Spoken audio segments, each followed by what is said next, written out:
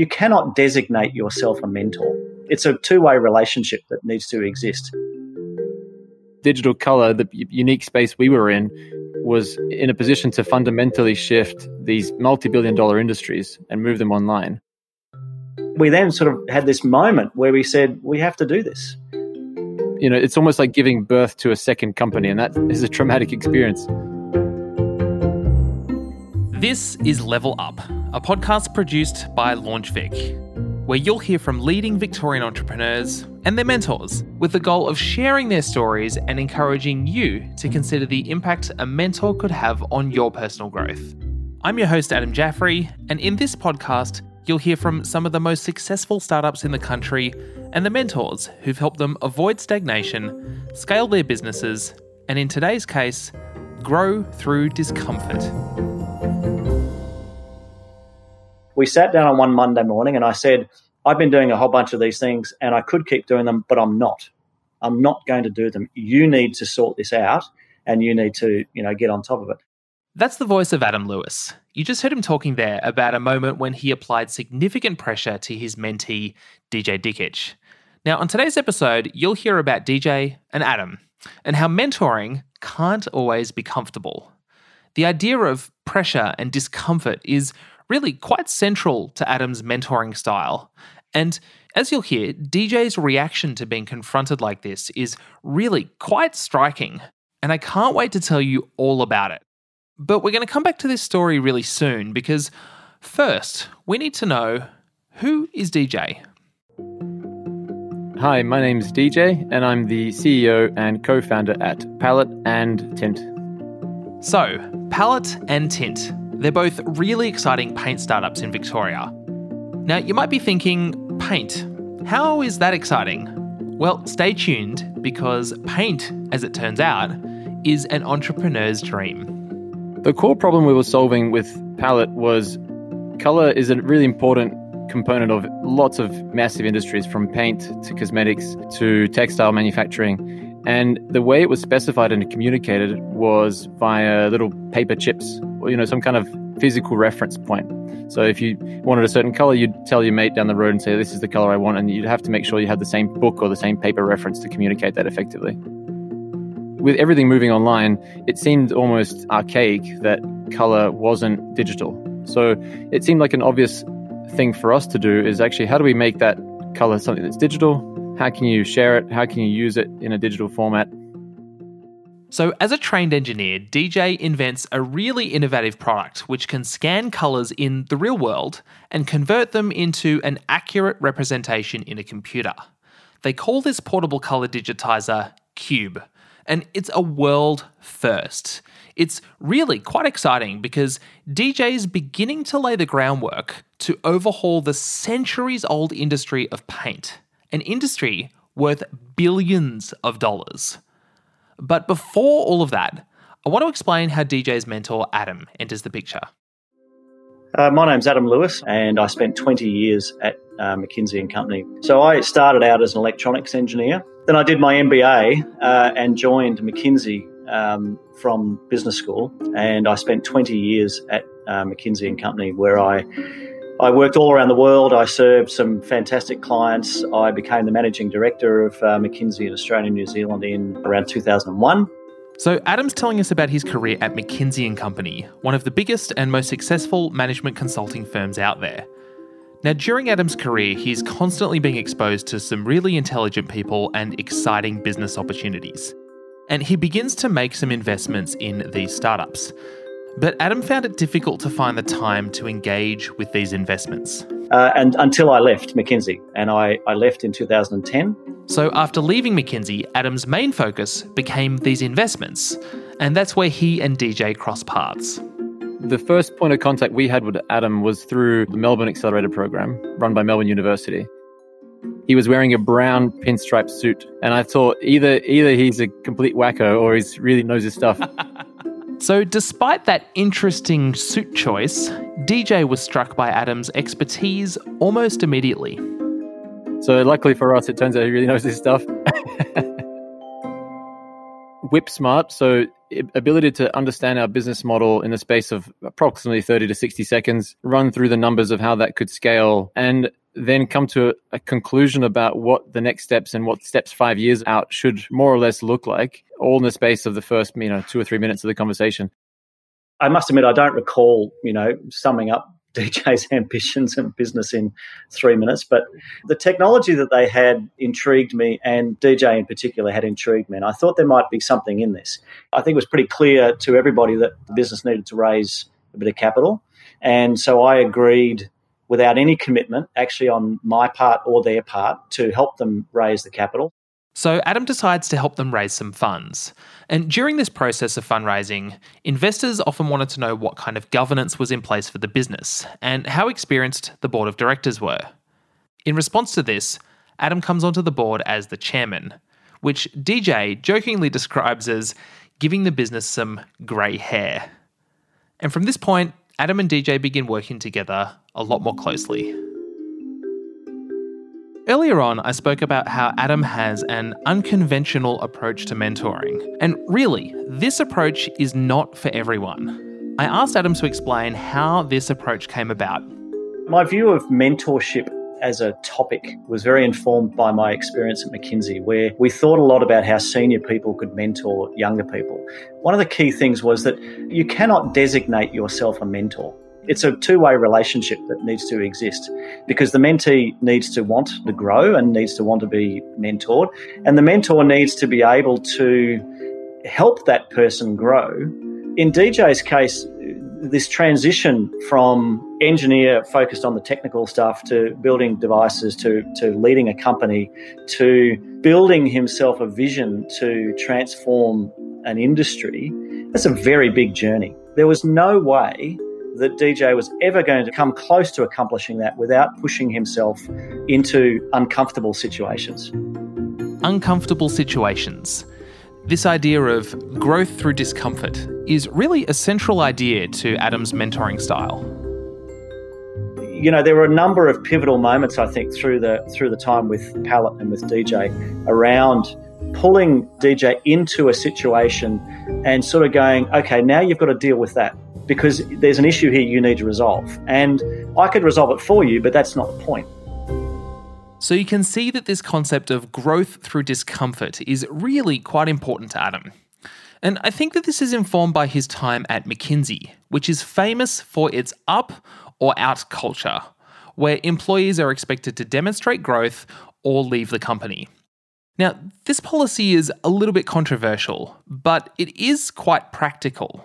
As the logic goes, there are many companies out there which often allow employees to coast through their entire careers, even if they're consistent underperformers.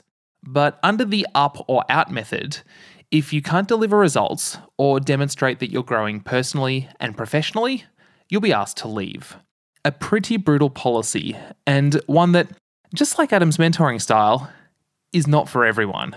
So I wanted to understand this a little bit more by exploring an interesting situation that Adam pulled DJ into. And a really good example quite recently was DJ and his wife, Alex, had a baby that's now 3 months old. And like every brand new dad, DJ and Alex, of course, couldn't understand how the world could carry on when they'd had this child. It was such an amazing thing. And DJ was very absorbed in this process, as all of us as brand new dads do. And I found myself getting in and doing more and more at Pallet. And I realised DJ was underwater, completely underwater, with all of the complex things he had going on at home, but also the complexity of creating this vision. The to-do list was growing and growing. And I sort of had to step back and say, if I keep doing this, I'm enabling you to be inefficient. And I'm enabling you to not be focused on the highest priority things. So we sat down on one Monday morning and I said, I've been doing a whole bunch of these things and I could keep doing them, but I'm not. I'm not going to do them. You need to sort this out and you need to, get on top of it.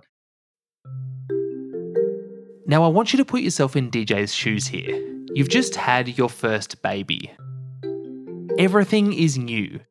You're in a constant mix of excitement and terror and exhaustion, and you're doing everything you can to keep all of the plates spinning around you. And you're probably more busy right now than you've ever been in your entire life. And then you come into work and someone you really respect tells you that they are about to withdraw their support for you, and you've now got to work even harder than what you thought was possible. How do you think you'd respond to that? Get angry? Get upset? Flip out? Let's hear how DJ responded. Is it strange to say, well, great? I mean, that's a really clear kind of kick up the arse to say, you've got to take this on board. You've got to figure this stuff out. I think I felt very thankful because what it does is it clears away all the stuff that you build up around you to justify why you haven't been able to get on top of things, and, you know, the building up of to-do lists and the lack of focus for yourself or your business or whatever it might be. And it strips it down to simply, you are responsible. You need to figure this out. To be honest, that's exactly how it felt. Great. Thank you so much for making it easy to take all that stuff out that you naturally build up over time to protect your ego, whatever it might be. Thank you for calling it out. And now I have a really clear mandate, so to speak, to sort this out and figure it out. Now, I don't know about you, but I don't think I would have responded that way. And this really gets to the heart of why DJ and Adam's relationship is so successful. DJ and Adam don't mind being in these really uncomfortable situations.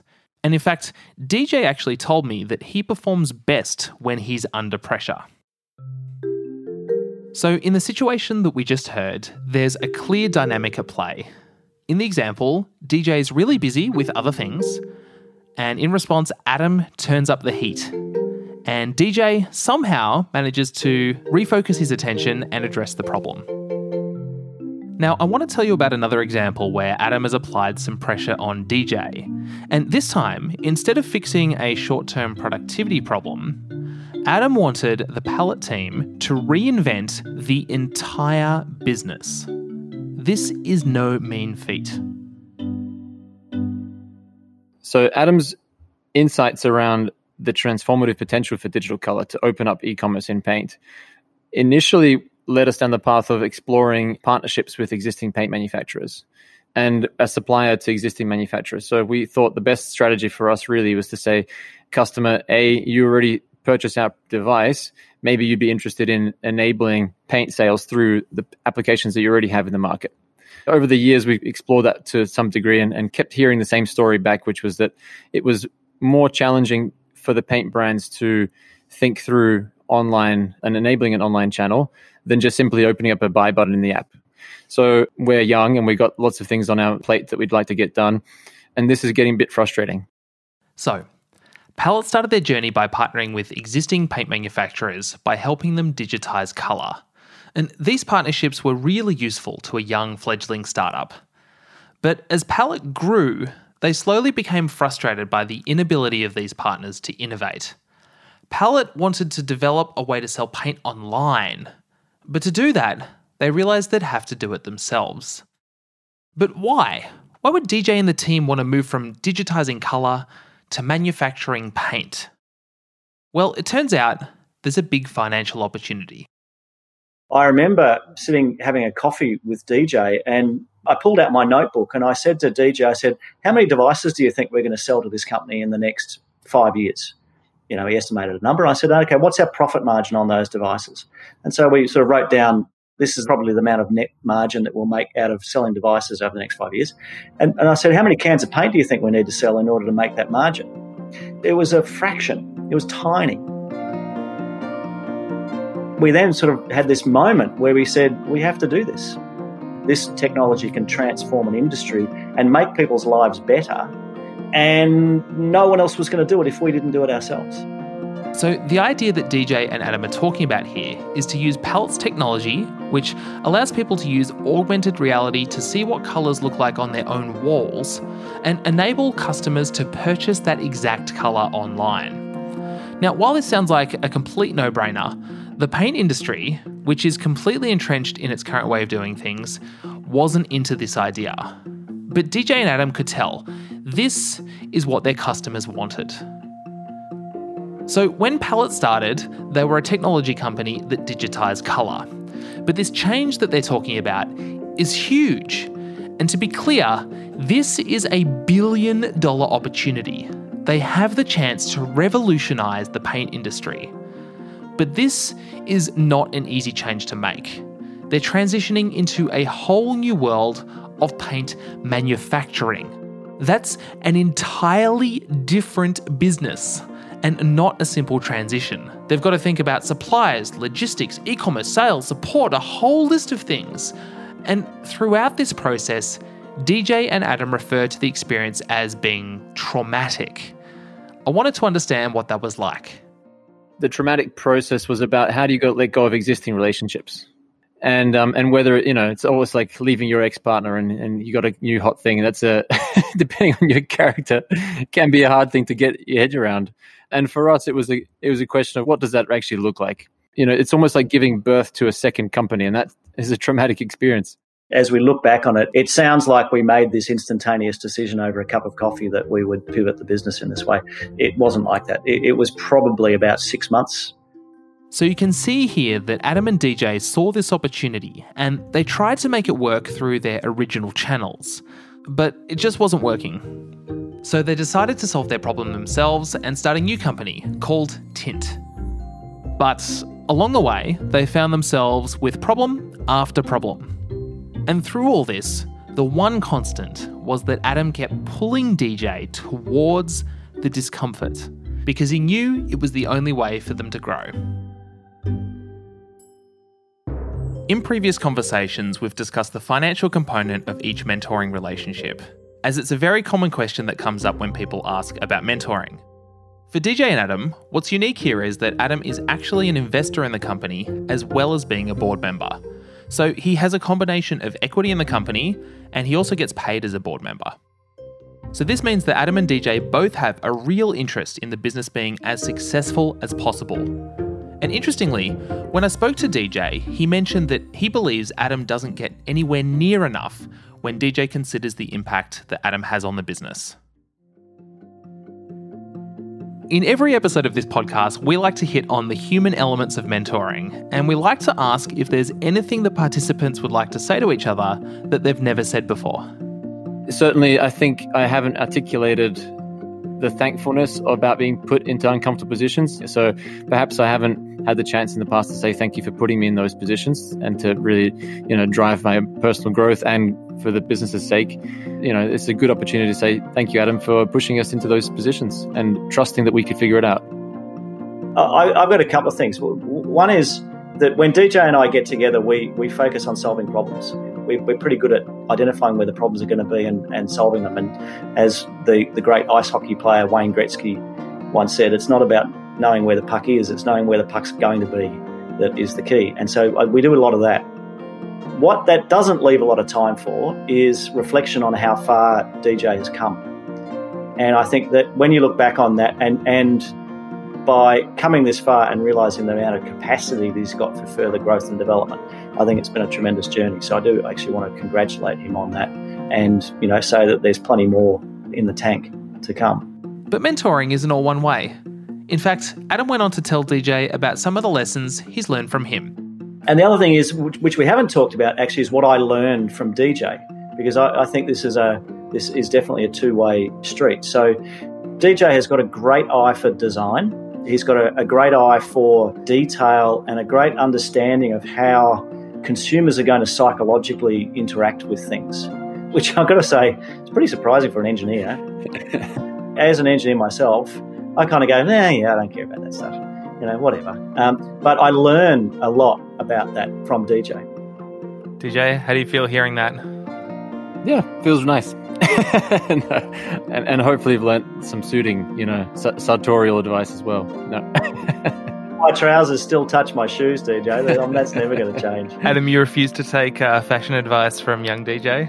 Yeah, with the baseball cap and the bright orange top on. Yep.